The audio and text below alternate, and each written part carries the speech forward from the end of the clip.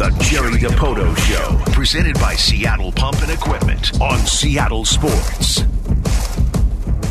Well, we do have Jerry Dipoto with us, as we generally do on Thursdays. Thanks, everybody, for just allowing for some schedule changes today with what was going on in Kansas City and the early baseball game, et cetera. But it's nice to be joined by Jerry Dipoto right now. And, Jerry, I don't know, all of a sudden this team is hot on Wednesdays, which has been fantastic. Yeah, and as I said to Maura when I was checking in, I apologize for the audio in the background, but I can't seem to get away from it over here at the park. Weird things happen in Kansas City. Well, that's for sure, man. These last three games have just been bizarre. Like, what is it about that park, the weather, the team? Like, what is it that makes for such strange games there?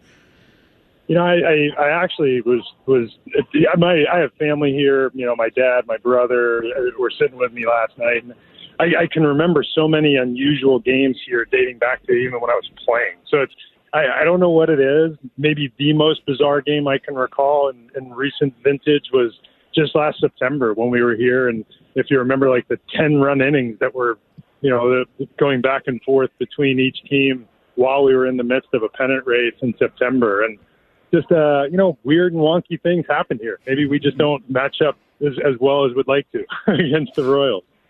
Hey, Jerry, take me back to your playing days when you were a player and it was game 120 of a season. Where is your mind and body at here in mid-August, 120 games in? Your body's kind of done, you know, and this is it's true. And you know, you're in month 5 of a 6-month season. You played for, you know, 6-7 weeks in spring training, and you prepared before that. And, you know, the innings are starting to get on you. For the relievers, it's getting up and down in the bullpen. It's the appearances really more than the innings that start to weigh on you about this time of year.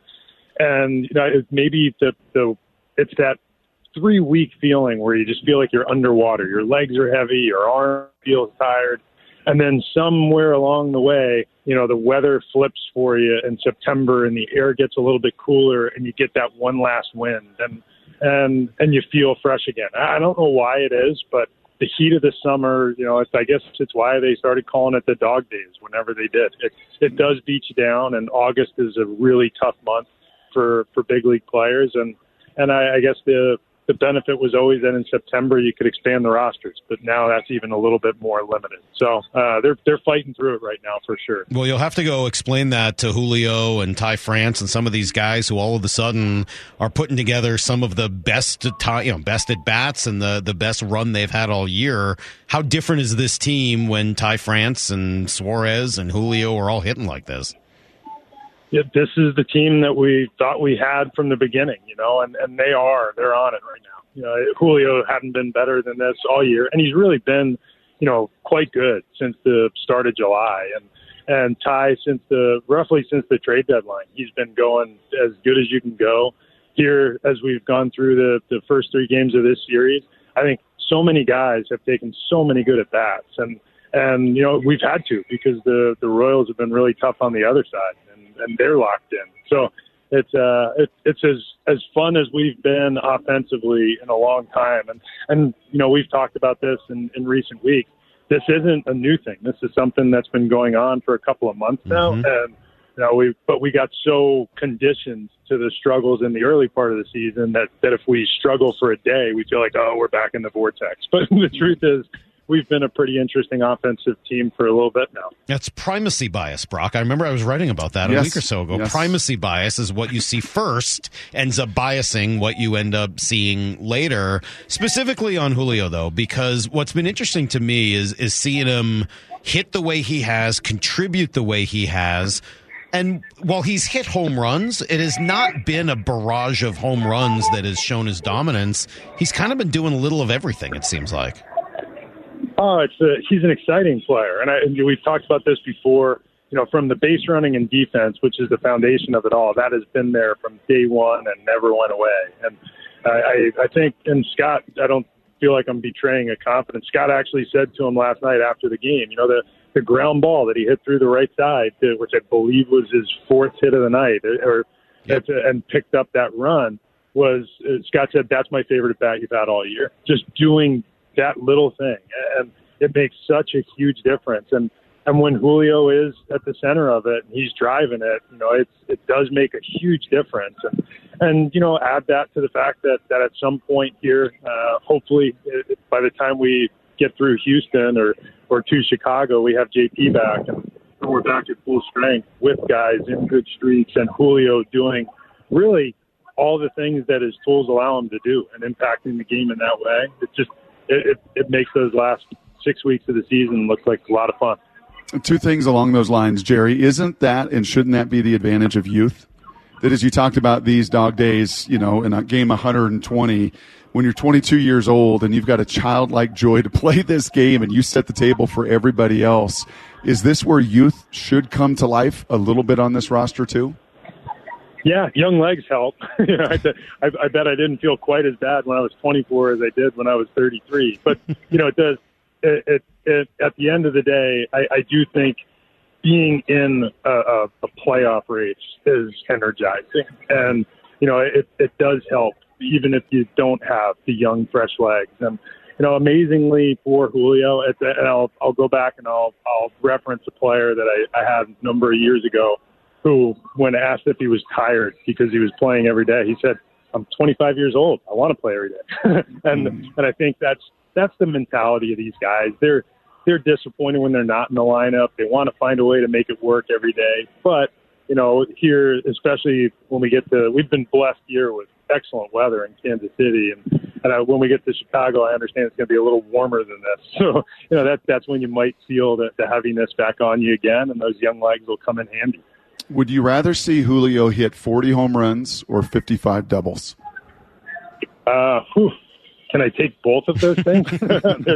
Yeah, I guess my answer to the question would be when he hit the 55 doubles, who was on base? Because in the end, it's about scoring the runs. And, 40 homers, we know we scored at least 40 runs. And what's fascinating is he has the ability to do both of those things and steal 50 bags and play Gold Glove defense. And it just kind of speaks to his talent. Hey, one of the things we've been debating over the course of the last week or so is what the strategy is and whether it's changed a little bit over the years with a man on third and one out late in the game and the idea of trying to set up a double play with the intentional walk. A few different times you guys have gone away from that. Is that an organizational philosophy? Is it built on numbers? What should we know about that? I do think that there are times and places where traditional baseball philosophy is still the appropriate way to go. Now, last night, frankly, we did a couple of things. We made mistakes that we don't ordinarily make, and that goes against a baseball tradition or a philosophy. I think Scott, for the most part, is not prone to putting a runner on base, especially in those extra inning situations, if that runner represents something significant, or in cases like this lineup, if that puts you in position where Bobby Witt Jr. is in the hole, so to speak, you don't really want to be there. So you're trying to find ways to manage your way through the innings, and I think the ghost runner at second base has really forced managers around the league to be creative in how they implement that baseball philosophy. And it's sometimes tradition is the way to go. Sometimes taking a crack at it because you're a little thin in the bullpen and you got to go win the game now is the way to go. And I do think that the fact that we've been a little beaten down, a number of extra inning games, a lot of close games over the last week, does affect decision making because you're running a little thin in the pen. What have your eyes seen, speaking of baseball tradition, and Jerry Dipoto here with us, baseball tradition when I was growing up and watching it was, you had closers, right? You had Goose Gossage and the great closers of the game, and those final three outs are all a little different. And, we've seen that massaged a little bit through the years as well. Obviously, Mooney and Brash have gotten some incredible opportunities here in these late innings to close it out in Paul's absence. What have your eyes seen with them handling that role? In some way, this is all new to Matt. This is an opportunity, a growth opportunity. And I do think that you'll get growth pains along the way, and that's just part of the exercise. Mooney's done this a little bit before. And, with the exception of, I would say this year, while Mooney was on the IL and we were mostly, if not exclusively, going to Paul in the ninth inning, for the majority of the time since Edwin Diaz left after the 2018 season, we have been pretty, timeshare, whether it's 60% Paul, 20% second rider, 10% Mooney, whatever the scenarios, we always pick the pockets to throw, the pitchers in. And I think in Mooney's current situation, he's getting more of those ninth inning opportunities, kind of flip-flopping with Matt Brash, depending on who's prepared. And it's tough to judge in a moment because it is August, because guys are tired. And, Mooney's had a rough week, and it's probably the first rough week he's truly had since he's been a Mariner. So, being too judgy in the early going, I don't think it has anything to do with the fact that he's pitching the ninth inning instead of the seventh or the eighth.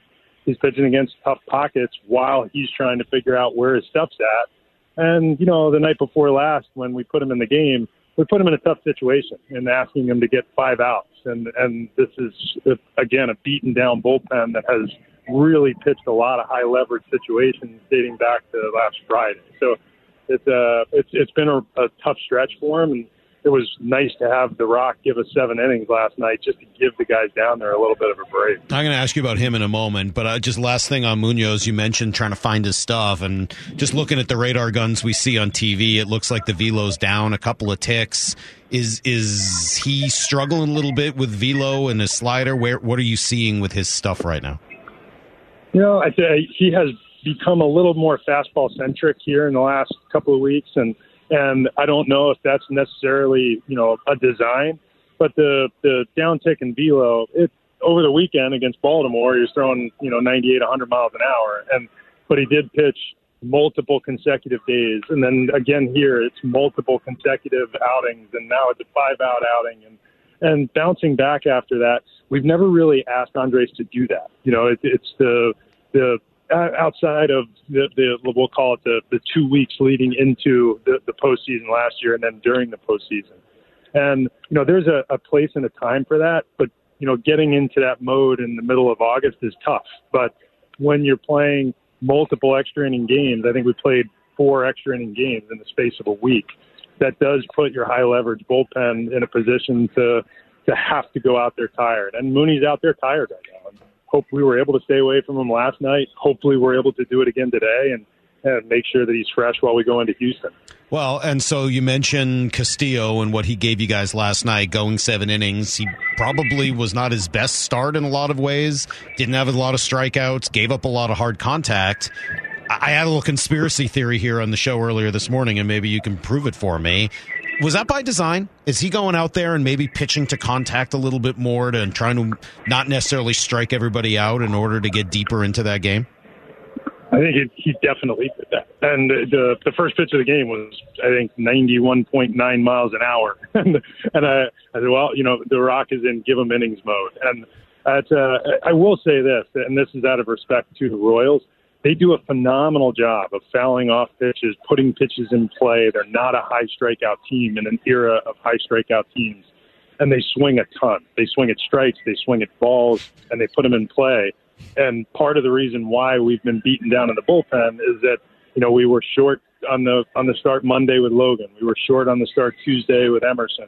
And we just needed somebody to eat into the game a little bit. And that's what we saw with The Rock. He went out there and he did what veteran aces do. He went out and he ate up 7 innings on a day where he didn't have his best stuff, but he had a mentality when he went out there that I am getting the team to the back of this game. And he did it. How unselfish is that? How important is it for the other guys in the clubhouse to see it? I think it's huge. And we've seen other guys do it, but, Luis has done it whenever we've needed him to do it since the day he walked through the door. And I've said this before about The Rock. He'll go out there and he'll throw the low hit, high strikeout, dominant game sitting in the mid upper 90s. And he looks like Cy Young, and he walks off the field with a smile. And he goes out there last night and fights his way through a lot of base runners and hits and traffic on the bases, and he walks off with a smile. He is such he has that goldfish mentality, and he just moves on to the next, and he knows what the team needs, and he just gives you that thing. And he is the epitome of an unselfish pitcher, and I think the fact that he's by far our most experienced pitcher gives the other guys something to look to. Well, the guy going this afternoon in just a couple hours has been absolutely filthy. And if Luis is The Rock and Logan's got an alter ego named Walter, we got to figure something out for Kirby, because the guy has just been – I mean, he hit, Jerry, at least on the television copy the other day, 100 miles an hour against Baltimore on that Saturday night. I mean, he's sitting upper 90s. He took the ball and shoved it for 9 innings against those guys in a shutout. How is George continuing to take these steps and emerge? I just feel like George can do just about anything he wants to do with the ball, and it's always been this way. And from the time his stuff really started to mature, and I'm going to date back. This is probably at the alt site in 2020 when we really saw George go from excellent stuff, excellent command to elite stuff, elite command, and it's that combination of ingredients with his mind to pitch and a competitiveness that, and I don't want to downsell anybody else on our staff because it's a competitive group, but George has a different way about him on a game day. Jerry, did he have that? Did he have that at Elon? I mean, that's the thing that struck me. I got to see him in a home game, and every inning is steaming. Like, this is George Kirby from Elon, right? That was supposedly a total command, low 90s guy. As you said, great stuff, first-round pick. But he has turned into just a fire breather. Like, when you see him in person, he is as intense fire breather as anybody as you got on your roster. Was that always in him? I can't tell you about his full time at Elon. I can tell you in his draft year, we saw a very composed, relaxed, competitive guy who you don't know, because Elon, it's probably how we got George, is because he was matriculating at Elon. If he was at the University of Florida, it probably goes in the first 5 picks in the draft, truth be told. And we did see a competitor, but we've been blown away by just how competitive he is. And it's not just when he's pitching every fifth or sixth day. It's on the golf course. It's in the side games. It's his skills, really transcend just the baseball. He is good at whatever he tries, and he's incredibly competitive at whatever that thing is. and he holds himself to a different standard than a lot of people do. And I think that makes him great. Well, it's been interesting watching this team, just seeing some guys, Brock mentioned the idea of sort of clearing the way and seeing some folks step up into those spots. I didn't realize Caballero had as many steals as he did until I looked up and saw the numbers the other day. Seeing Marlowe over the course of the last few weeks, I think has been just really, really fun. How about some of the guys that we're waiting to see if they can make it back? You mentioned JP. Where do you think JP is at in terms of his availability for the weekend?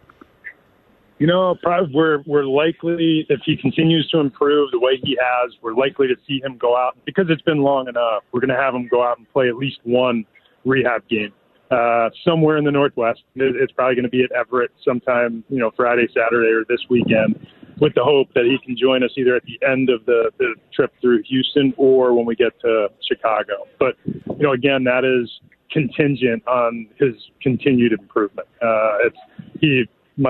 The feedback I'm getting is that he feels pretty good right now. He's executing baseball activity, and we are going to get him out there for at least a one-game rehab look where he can get some ABs versus live pitching. And how about Jared? I'm sorry? How about Kelnick? Oh, yeah, he was let out of his boot yesterday, actually, so he's going to very slowly get back into baseball activity. He's been throwing throughout with a boot on, but he's now being released to go do a little bit more aggressive baseball activity. And, the rehab process we knew was going to take us into September. That hasn't changed, but what day in September, I don't know, but it is, we are optimistic that he is going to contribute before the year's done. Why can I imagine him getting out of that boot like a caged animal at the zoo? Like, already he ran out of the doctor's office with his arms over his head.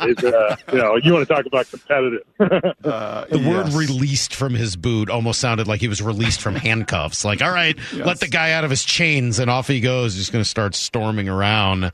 Cal Raleigh's another guy I wanted to focus on for a few minutes. I feel like we've gone through quite a few of the folks on the team today, but could we see a Cal Raleigh 30 home run season at some point? We might see it this year. It's Cal. He has a way of doing the thing that you need him to do. The big homer, the big moment seems to find Cal. And the one thing that you let slip your mind, my dad said it to me watching the game last night. He said, I saw something today that said Cal has the most home runs among any catcher in baseball since last year. I said, I don't know if anybody really gives him that credit. And he's excellent behind the plate, and he manages the run game, and there's so many pluses with Cal. And I don't think he's ever going to be a guy that hits 280, 300. That's just not his skill set. But he takes his walks, he hits his homers, he finds big times to come up with big hits. And at the end of the day, if you've got a catcher that has the ability to drop 30 homers on you, be an above-average league OPS guy who, by virtue of the park we play in, probably going to sit in the 120 range in OPS plus. That's a real advantage when you couple it with real defense. And he's still so young. There's so much better that he can get. Last thing for me, Jerry, just circling back to my first question of game 120 as a player, I'm going to imagine it's pretty cool as game 120 as team president that you get to watch some baseball with your dad and brother. I mean, how cool, just as you referenced it a couple times, how cool is that for you right now? It's really cool. And it's one of my favorite parts about coming to Kansas City. It's as weird as the games get. I do get to see my family, and my brother lives here in Kansas City. My parents live in Omaha, and the chance to have them kind of come and visit, sitting between dad and brother yesterday. And I think we were in the seventh inning of the game, and the Rock's out there trying to finish it through, and we've got a little bit of traffic on the bases, and my brother turns around to me and says, "Hey, how are the kids?" And I said, we're at the same game, but we're not watching it the same way. I was going to say, do they give you grief? I mean, are they sitting there watching and talking trash about the team to you? Are they totally supportive? What is that relationship like? No, my dad is into it. He and my mom watch every game on TV. He knows the players. He has his favorites. He has opinions on what he watches, just like any fan does. And my brother doesn't really pay attention that much. He watches when we're in town, and generally it lives through the wins and the losses without really knowing the underlying detail. That's awesome, man. What a cool experience. Well, Jerry, we appreciate it. These are a feisty little Royals team, so it would be nice to see a nice, clean, easy one today. Maybe we can find a way to get out Perez, because I don't know where you're supposed to throw the ball to get him out. It seems like he can hit anything in either batter's box, over the plate, whatever. So maybe you guys got a plan for that. I'll tell you, and we talked about Salvi. We've talked right now. Michael Mathey is just locked in. You can't be hotter than Bobby Witt Jr. has been for the last month or so. They have good players, and right now they're playing at the very top of their ability. And we got to find a way. And there's not a better guy to have on the mound when you want to find a way than Kirby. Yeah, I'm sorry to say, I kind of like this Royals team. I was talking yesterday about how much I hate them, and I kind of do. But I also kind of like them. I just like that they're feisty. They are. They fight. They play hard. They run hard. They're athletic. And, right now their pitching is just in back of where their position player group is developmentally. And they're just at the beginning of what I think is going to be a long rebuild to get them back where, they want to be. And they're going to have to build like they always have through scouting and development. And they do that. Traditionally, they do that as well as anybody. Pretty cool. Jerry, thank you very much. Enjoy the time with your family. We'll talk to you next week. Thanks, guys. All right, there you go. There's Jerry Dipoto, who's nice enough to join us every week. A little bit late today with just sort of where the timing is at in Kansas City. Yeah, I don't know. I watched this Royals team, and I am reminded a little bit of the Orioles a couple of years ago as they were starting to build that and going, all right, they don't have all the pieces yet, and they're not quite yet, but hey, this Mountcastle kid can play. And hey, who's this Cedric Mullins guy? And what's going on with this Santander? And now all of a sudden you watch Kansas City. I don't know whether they're going to get to that same point. Maybe we're just catching them on a hot week, and they clearly don't have any pitching. I'm kind of intrigued by the way they play the game and the way they hit. Yeah, I was just looking at some numbers the other day. I think Pipeline, one of the Baseball America came out with their new rankings of the farm systems after the trade deadline. And that Baltimore team you're talking about? Yeah, they're number one in record, and they're number one in farm system. They didn't give away any of their pieces. These Royals behind you. And by the way, you started the year like 28, 29, and you're up to 18 as far as, this one site and this one opinion. But you're doing it on the field. You've got a bit of a system. Those Royals, not so much behind the scenes. No. Certainly not with pitching. No, they don't have all that. I hope you continue to hammer today. And the good news is Salvi's not in the lineup today, so they won't need to get him out. He's just going to take a little rest, and maybe they won't even let him pinch hit. Just let Salvi just sit right there on the bench in the dugout. Don't show up under any circumstances, and they can concentrate on getting some other folks out instead. All right, we'll come right back. A couple things I want to react to there from Jerry before we do some ranking in 20 minutes. It's Brock and Salk, Seattle Sports on 710, seattlesports.com.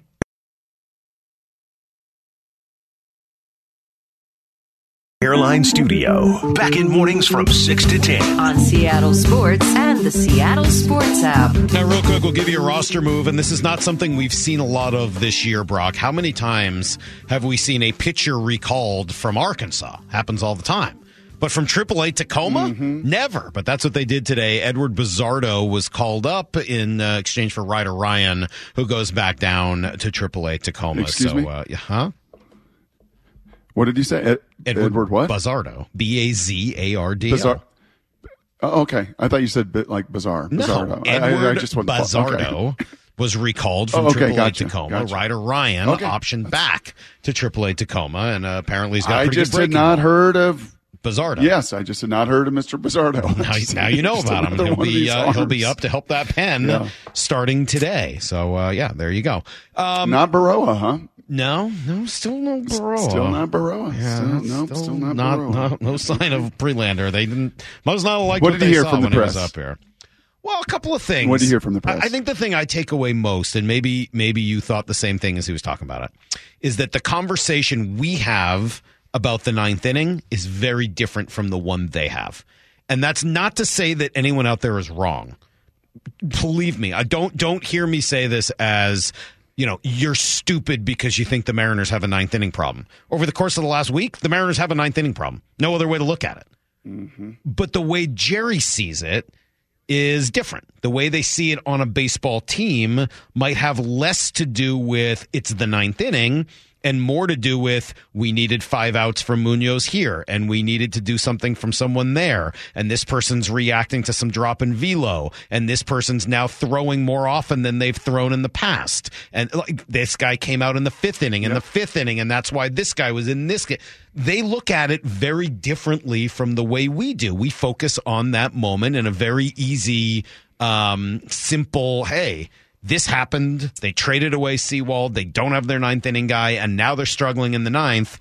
And that's not wrong, but it maybe doesn't tell the whole story. And I think that's what's interesting about hearing Jerry's perspective on it. Yeah, as you add the full context back to 18 and in this build up, right, you do see those percentages. It's not 100% since Edwin Diaz, anybody. And, his numbers were about 60% Sewald, 20% Steckenrider when he was doing it. Mooney's got 10. And now it's incumbent upon these guys to make it happen. You get to own some of those percentages, right? I mean, if you come in and here's the plan. It is going to be by committee. And ideally we would like to, again, back to a little football comparison of Maffei and all you guys and reps. How many percentage?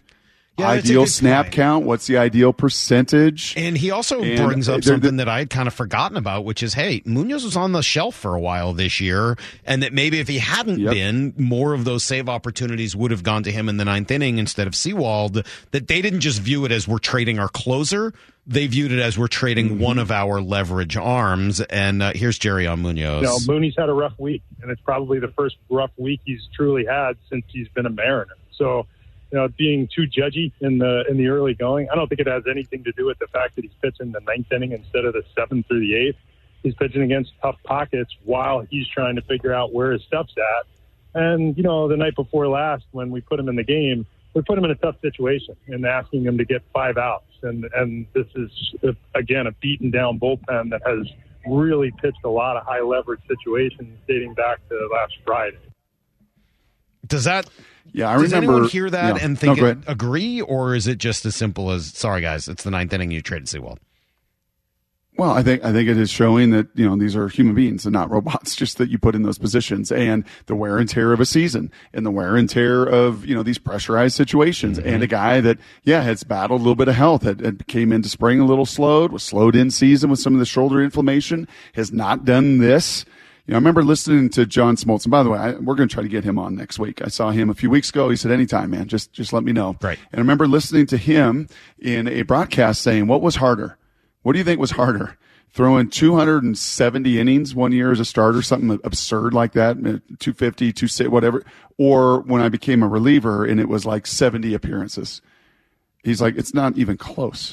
It was the number of appearances in that bullpen. So interesting. Because it's not just those times, right, where you come on the field for an inning, you're up or you're down, as Jerry said, you're warming up, you're not coming in, but just, he said, wasn't even close. Infinitely harder to be a reliever than it was to throw that workhorse 260 some innings as a starter. Crazy. And you start to get a feel 120 games into a season. This becomes a little more real for these guys. There is a part of me, Salk, and I may be wrong on this, but there is a part of me, and I was listening to Nick Saban say this yesterday about his QB battle, and it's what every coach says in training camp. You force me. You force the decision. I'm not making the decision. You force the decision for us because you play so good, we can't keep you off the field.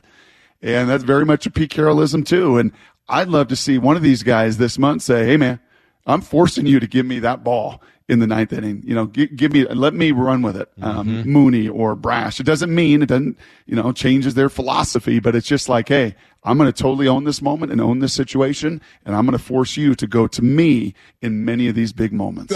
Personally, I was just happy to hear Jerry say that that he thought Luis Castillo did exactly what you and I both thought he did. I thought that was nice, little validation, because that was my gut after watching him last night. And hey, why does he only have 4 strikeouts? And I did see that 91-mile-an-hour pitch. I was like, was that a changeup? Like, what was that? It was 3 strikeouts. Right. I'm sorry, only 3 strikeouts and 1 walk. I mean, that's not Luis Castillo. But it's what they needed him to be last night. So I really appreciate that and appreciate some of his just unselfishness and team first attitude. Yep. And I liked Jerry's thought about how, hey, you know what? No matter what it is, he comes off there with a smile, and that consistency is just so valuable to a baseball team. And isn't it cool? Like back in the day when you had Cliff Lee and Felix.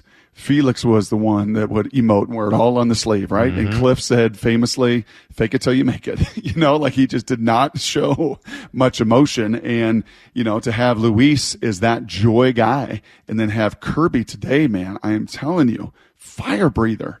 Just his level of intensity from the first days we've watched him to now, it's somewhat subtle. And unless you see it in person, he really is. He's got it. Just we did have a suggestion. We had a few suggestions for nickname. Yeah, and most of them were okay. Well, we are the nickname show, right? We did the whole Legion of Boom. Wasn't that our show? One of them does jump out to me. I saw the Iceman and some stuff like that, and those were fine. It's okay. I don't know whether that's going been there and done that. Yeah, I just don't know if that's going to take off or anything like that. Okay. What about Furious George? Pretty good. That comes from the 509. Never texted this show one time before. From Spokane. What about Furious George? Are you going to write? I see Brock writing down a note right now. Brock's taking notes. He's thinking about Furious George. Somebody said Dirty George. Somebody else said Dr. K, the scientist, the cucumber, because he's cool as a cucumber. All those are fine. Can you imagine Furious George corner at the ball field? Can you imagine all the monkey outfits? Everyone in big yellow hats. Everyone's wearing the big yellow hats. Are you sure that wasn't our Justin so he could put on his yellow style? I'm telling you, man, that is Furious George. That is one of the best nickname texts I think I've ever seen. I'll tell you what, we're going to come right back and give you a wonderful version of Ranked today. Maura basically did it herself. She did so much work on this. Just can't thank her enough. We'll come right back. Furious it's Brock George and Salk, Seattle Sports.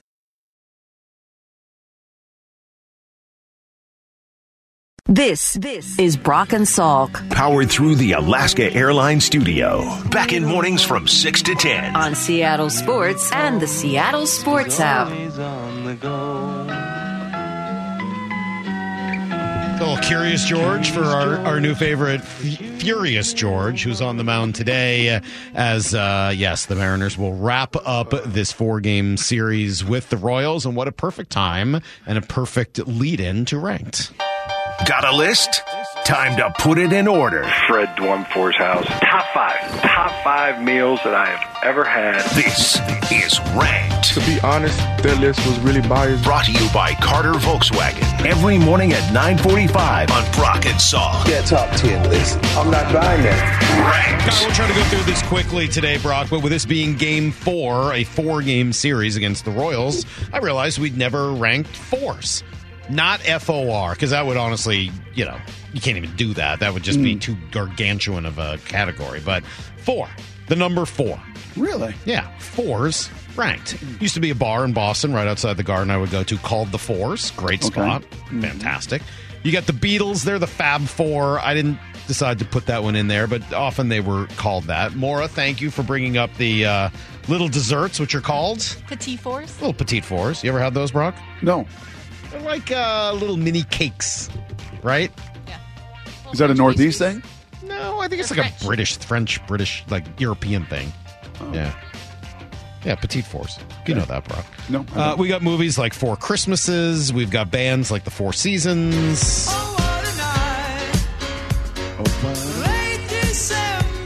Little Frankie Valli for you. Can't have the Four Seasons without also mentioning, of course, the Four Tops.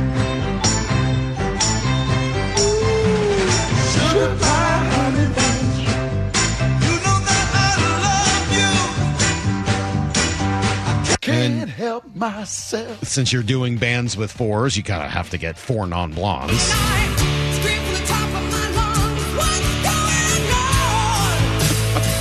And I say,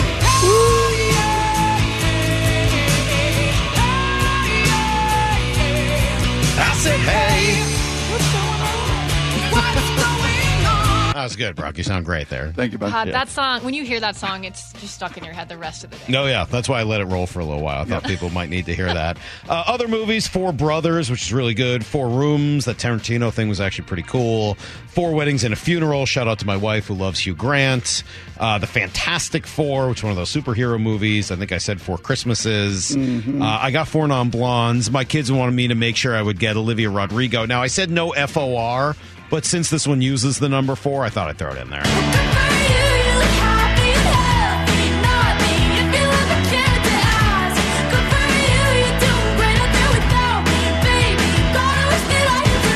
I like that song. Good for you, Olivia Rodrigo. I didn't put in Fortunate Son. I thought that was maybe taking advantage of the situation. So, sorry, Brock. No Fortunate Son for you. But I will put in Chicago 25 or 6-2 4.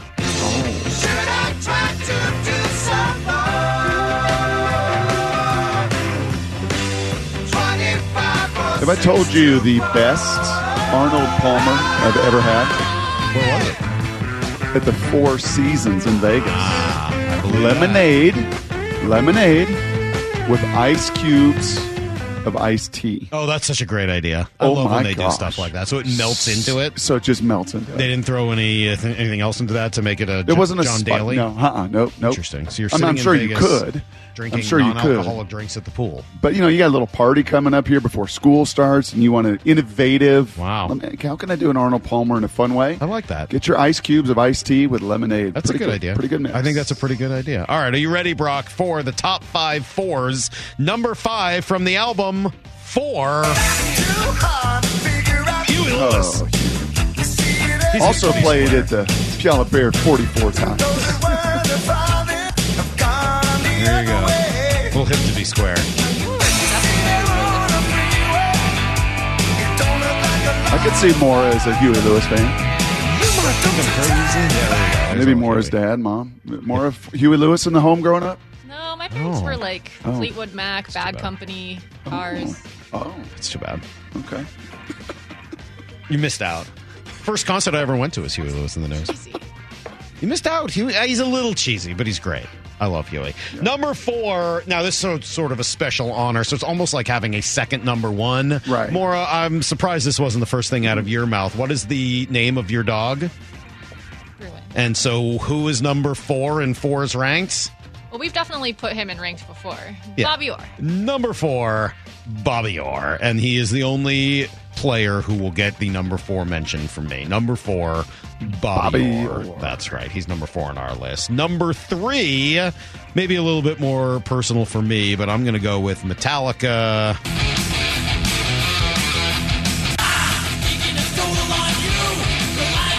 Just get your water moving, Brock. Faster! Faster!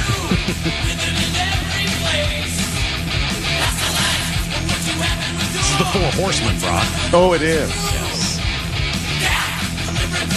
Metallica's still doing that concert here in 2027? They are, yeah. Well, they're playing 2 nights, no repeats. Awesome. They're going to rock in your face. Isn't that how the ad goes? Yes. Something like that? I hope so. Yeah.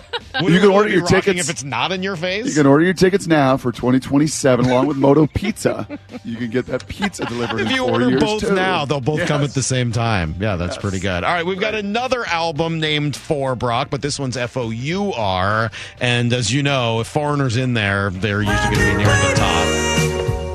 For a girl like you to come into my life. They're playing at Mile High. Yeah? Of course they are. I think they're partnering with like Aero Speedwagon. That sounds right. Yeah, it just works. That's a good match. Just plays. It's a match made in heaven, for sure. You got the Frozen 4, the Final 4, yeah, all that stuff. Yeah, somebody said Tool 40. I didn't do any 40s because I didn't do 40 Ounce to Freedom or any 40s. I mean, you had the 4 Horsemen of Notre Dame back in the 40s and 50s as well. Right? I do like the person who wrote in. I didn't think of this one, Matt Forte. That's a good one, obviously. You like Matt Forte? Par 4s, which you love. They're fine. Number 1, though, Led Zeppelin 4. Their best album, Rock and Roll, Black Dog, Battle of Evermore, Stairway to Heaven, Misty Mountain Hop. All on this album? Yeah, it's just a powerhouse. Wow. Going to California, I think, is also on that album. I think on the backside. I could be wrong about that. Well, that's going to do it for us today. We got to go and turn things over to the Mariners because it is 9:54. Yep. See you later. The hay is in. Barn. See you, everybody. Get to the chopper!